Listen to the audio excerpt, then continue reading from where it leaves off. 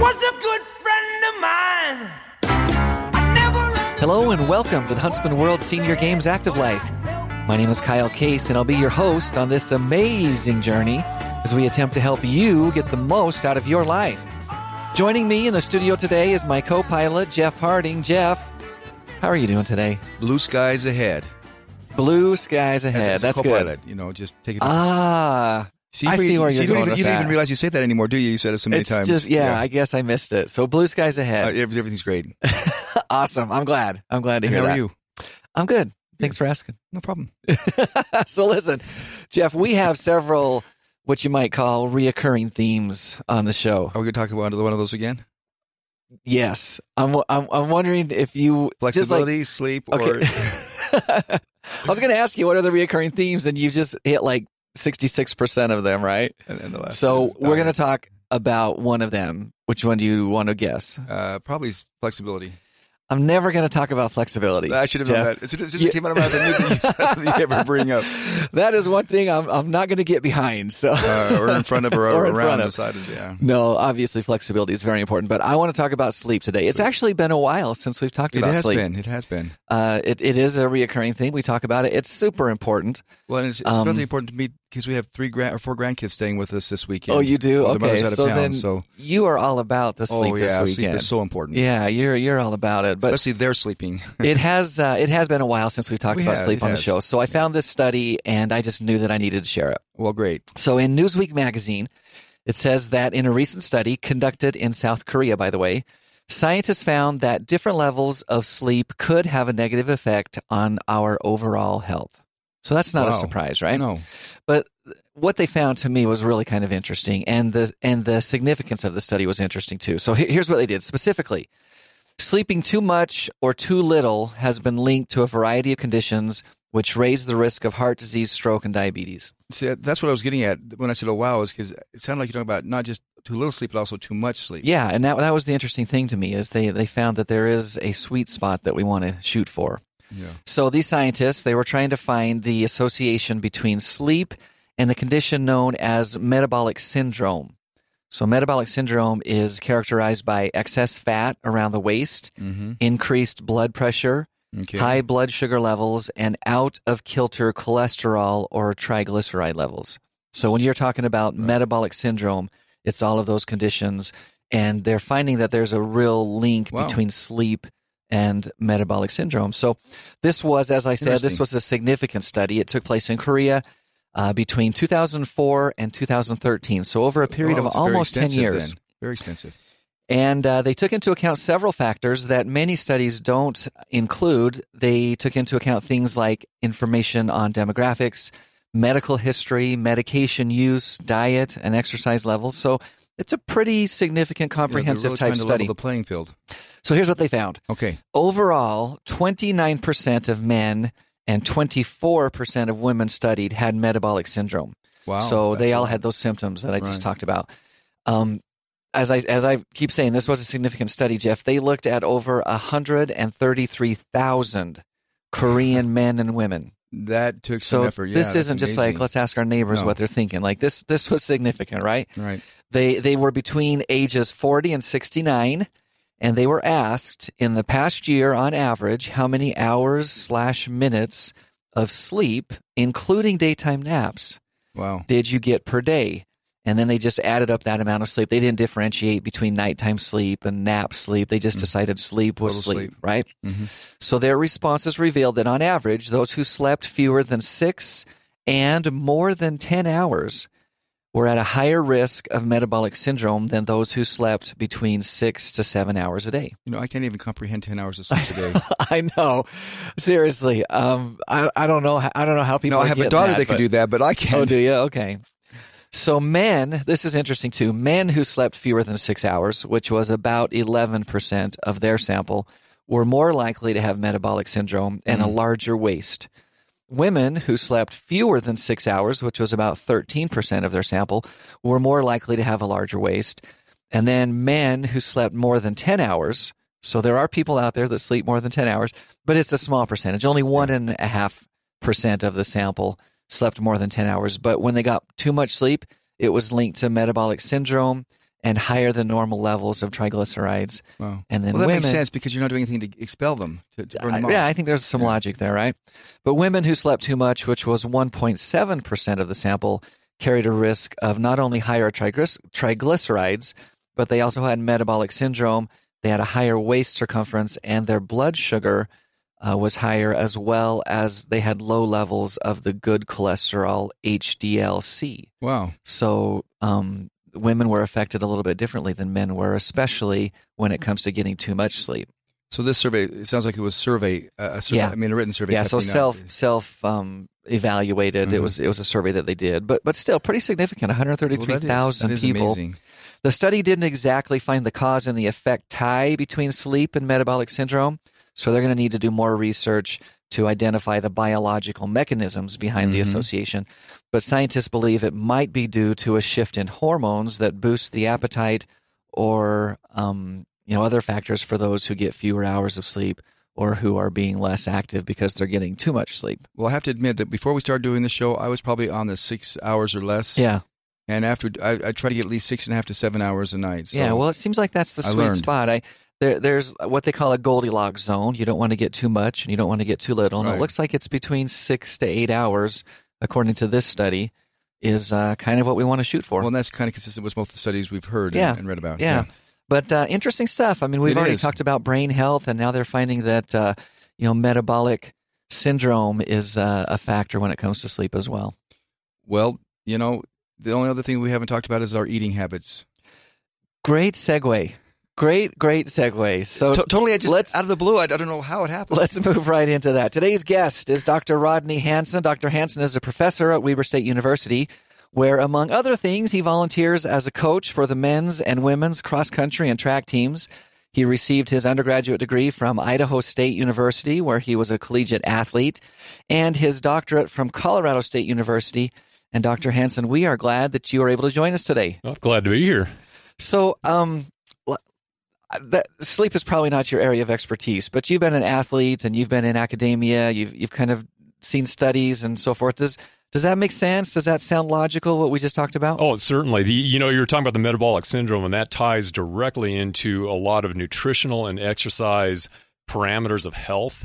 And one thing I really want to emphasize about what you just talked about, there is a balancing act. You can get too much and too little of almost sleep. anything, right? Yeah, and that sleep applies in particular. to pretty much anything, including nutrition that we'll talk about. Yeah, awesome.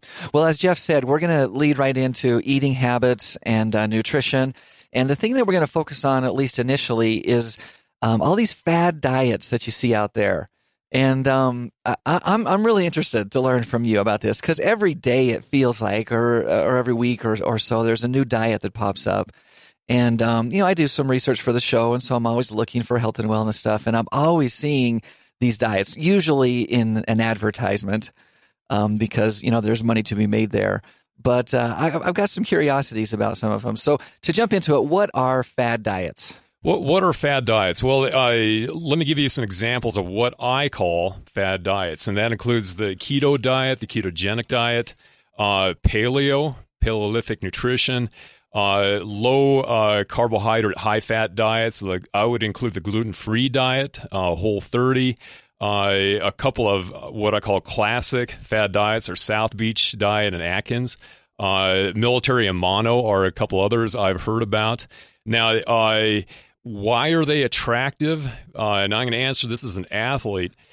As athletes, we're looking for any kind of edge we can get. Anything that gives us an advantage. It's true. And it doesn't have to be much. And so these diets, when they are pitched, they look very attractive.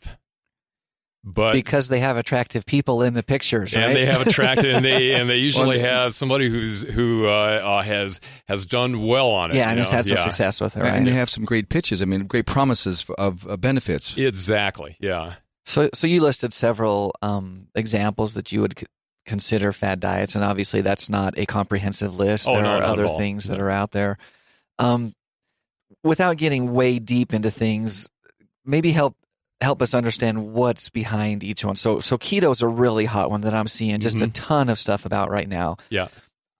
what is it? What's the definition of it? Ketogenesis you talked about. What is that? Well, the keto diet is a diet that induces the making of what are called ketone bodies. Now, I'm going to back up for just a minute and look at the big picture of all these fad diets. There is one common theme that they all have, and that is they are one or some kind of starvation. Now, I think we can all agree starvation is not a good thing. No, I prefer not to starve at all. When I talk to my students, I say, how many of you are into starvation? I've yet to see a hand. No one raises their hand. Yeah, no one raises their hand. Yeah. But they're all one or another kind of starvation. And we've all heard of starvation where you're not getting enough calories, and kind of that prison camp kind of starvation. But there are other forms of starvation too, where you're not getting enough carbohydrate, or maybe not getting enough protein, or maybe certain minerals or vitamins. These fad diets all have a common theme where you're being starved of something that you need. Some kind of a nutrient that is important to you. So to go back to the keto diet, what is that? In my definition of the keto diet, it is a carbohydrate starvation. So you're cutting carbs out of your diet. And you need to have carbs. That undoubtedly, you have to have carbohydrate to perform as an athlete. So there are all kinds of different versions of any number of these diets that you've mentioned. Exactly, but essentially, keto seems to be like pile on the meats, fats are great, but eliminate the carbs from your diet. And restrict the carbs. Yeah. And that is one very common marker, as I would call, of these fad diets. What do you look for with a fad diet? All of them have some kind of restriction. They tell you can't have something. Yeah. Now, I'm going to go back, and this ties in with your discussion of the sleep. What a diet, especially a performance diet, is a balancing act, not getting too much and not getting too little. Yeah. And you can measure it. It's based on science and looking at how much do you need to be able to perform. So back to the keto diet, it is essentially starvation of carbohydrate. Now, why do you make these ketone bodies? It's a way of surviving, not thriving, not performing. It's a way of the body kicking in and saying, I'm going to have you survive to the next day. Okay. But it really is not going to enhance your performance. No, it wouldn't. So, but one of the things, as you mentioned, that is so appealing is that it seems like it's working for some people, right? And I guess it depends on what you're trying to accomplish. But let's say weight loss, because that's what most of us are trying to accomplish. Most of us, not all of us, but most of us. So, what is it about this keto phenomenon that helps people lose weight? Well, a great way to lose weight is to starve yourself. To starve yourself. Now, a couple things on starving yourself. With any kind of diet, and let's look again at the big picture, with any kind of diet, how many of them are truly successful with weight loss? And it's only about 5%. Especially over the long term. Long term, exactly. Yeah, and that's true. That's really the key, is the long that term. Is the you key. might lose 10, 15, 20, even more, but does it stay off? Yeah, right? Are you going to gain it right back? Yeah. Yep. And the other part of that is again, if you're trying to perform and lose weight, let's focus on losing weight.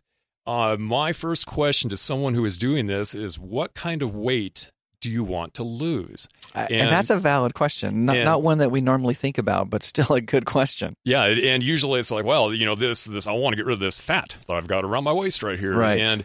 And my quick answer to the keto diet is, well, when you look at how the biochemistry of that works, you're starving yourself of carbohydrate, and the weight loss that you're ultimately losing is water weight, because the water weight is coming from having to convert muscle, which is protein, into carbohydrate. Now, and if you're not getting the carbohydrates, that's why that's happening, right? We're back to that concept of when I said that these fad diets, they all have a form of starvation. And again, looking at this from a an athletic point of view and a coaching point of view, we're looking for any kind of edge that we can get. And starvation of any of the nutrients that we need are not going to get us there. It's not going to give you the edge. You are listening to the Huntsman World Senior Games Active Life, and we're visiting with Dr. Rodney Hanson about fad diets and some of the, the new breakthroughs, the exciting, never-before-seen results that people are getting, quote-unquote, getting from some of the fad diets. Another thing that seems to happen, and you mentioned this off the air, but fad diets tend to romance that good guy, bad guy kind of a thing, right? Oh, exactly. Yeah, they start out with a restriction. Let's go back to the keto diet. You can't have any carbohydrate. Right. That's the bad guy. Yeah. The good guy is fat and proteins. And so we Americans, we love to play the game of the good guy, the bad guy. Well, it makes it really easy. Makes it easy. We do tend to like that here, don't we? So we've kind of picked on keto, but and no disrespect or anything to anyone who's jumping on that and trying to make that work for them. But there are some serious concerns with that particular one. But you look across the board at any of these quote unquote fad diets, and you're going to see a similar standard for these diets. You're starving yourself of something, right? Exactly. So, when you're talking about your goals, and let's say that your goal is weight loss, since we've kind of gone down that road, what do you recommend? Because carrying around too much weight is also not healthy for you either, right?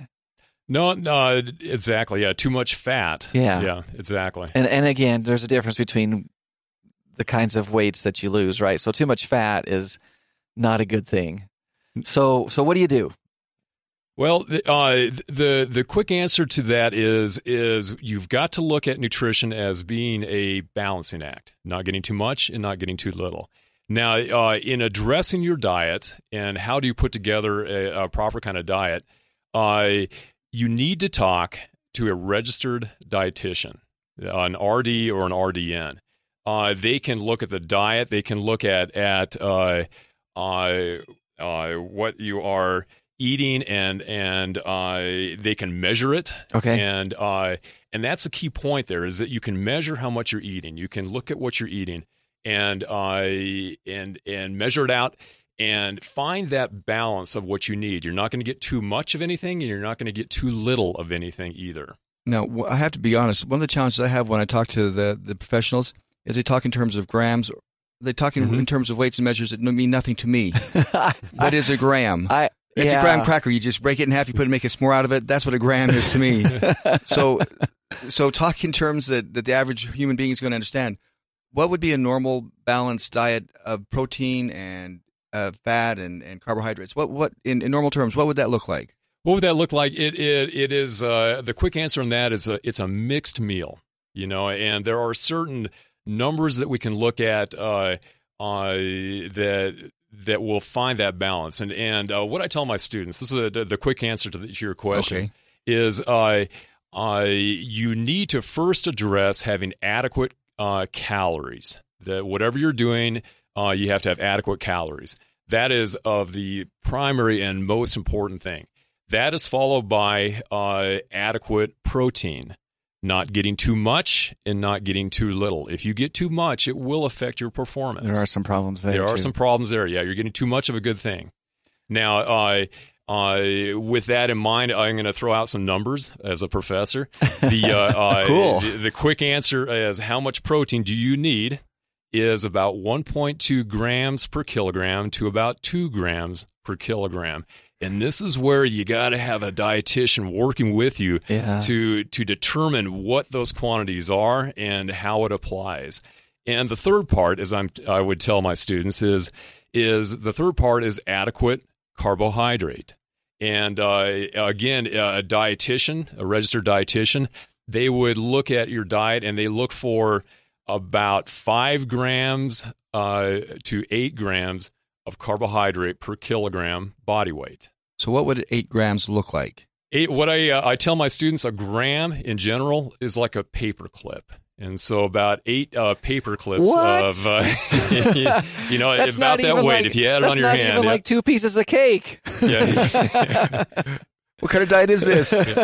So, but it's something that truly should be measured, and it's not a quick this is good for you and this is bad for you answer. Now, we have to point out that he was saying that much per your body weight. Mm-hmm. Right. So if you weigh more, then it's going to be, the quantity is going to be greater. So you're not going to just be eating 8 paper clips worth of meat.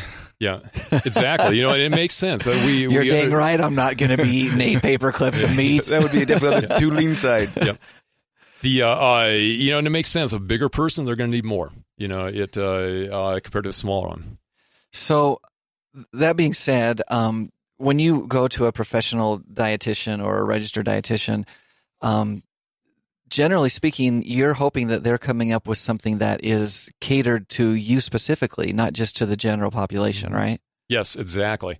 And I'm going to go back to looking at the range for protein I threw out earlier, the 1.2 to about 2.0. Depending on the type of athlete you are, you're at the higher range or maybe the lower range of that range. Usually endurance athletes are at the very, very top. Athletes that are in collision sports are near the top. They have a lot of repair they have to do. They're going to need more protein. But they don't need bucket loads of protein. Some of the more, I'm going to call them easier sports, even though that might you just entered controversial water here. Yeah. And they would be at that lower end of that range. But yes, you can customize the diet to the athlete's needs. Mm-hmm. It's all measured, cool. And it's all based on science that has many, many, many studies going back many years to determine those numbers. So I appreciate that. And like Jeff said, sometimes we get caught up in the grams and the kilograms, and either we just need to embrace it here or we need to figure out how to convert it better some way. But I appreciate what you're also saying from an athletic standpoint of understanding the ranges and, what you need to do to really fuel yourself. And we have a lot of athletes that listen to the show, and I love that we can provide that. If you're a non-athlete or if you're just kind of an occasional athlete and you want to sit down and eat a healthy meal, what does that look like on your dinner plate? Oh, the quick answer on that is that it should have a lot of mixed, what they call a mixed meal, have plenty of fruits and vegetables. I tell my students, that 5 a day that we talked about 10 years ago is good. If you're looking at your dinner plate, let's make a visual here. Sure. About half of it should be vegetables. About a quarter of it should be a meat and a bean, or bean. And about a quarter of it should be a grain, bread, some rice, maybe. Exactly. So rice. We're doing a pie chart talking about how to eat your food. I like that. That makes perfect sense to me. I can visualize a pie chart. So half of it is apple, the other half is the crust. Lemon That's meringue. the grain. Awesome. Well, that really helps, that visualization. So half of it is fruits and vegetables, a quarter of it is a grain, a bread, or a rice or something, and then a quarter of it is meat. I think that's something that we can all understand and get behind. Meat or protein, because he did say protein. Yeah. Beans, meat, any type of protein like that. Awesome. Well, Dr. Hansen, thank you for joining us today. Oh, you're welcome. I think you shared some really interesting things and stuff that's I think worth applying. Yeah, definitely. Great guest. Thank you. Yeah, so we appreciate you being here with us, and hopefully we can have you back sometime. Oh, I'd love to come back. So, Jeff, it's time for my weekly invitation.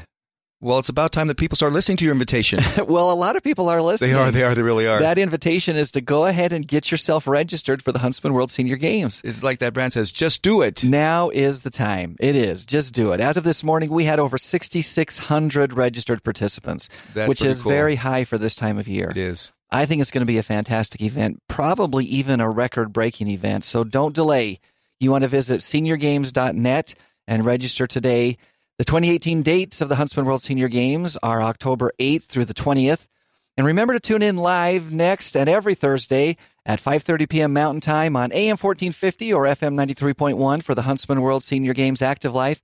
You can also subscribe to our podcast pretty much anywhere podcasts are found, including iTunes, Google, Stitcher, as well as TuneIn, and Spotify. And Jeff, it is easy to add us to your list of favorite podcasts. You just have to do a search for the Huntsman World Senior Games Active Life podcast. Hit that subscribe button, and then every time we release a new episode, you will be notified. And who would want to miss one of our episodes? I can't think of a single person. No. After you've subscribed, give us a rating and write a quick review. It really helps us spread the word. Another great way to listen to the podcast is to simply ask your smart speaker to play it. If you ask Siri, Alexa, or your Google Home device to play the Huntsman World Senior Games Active Life podcast, it will play the most recent episode. And if you can't find it, it's not a smart speaker. That's right. Jeff, our inspirational thought for the day: the hardest battle you will ever fight is between who you are now and who you want to be. Oh boy, is that true. Until next Thursday, stay active. Bye, everyone.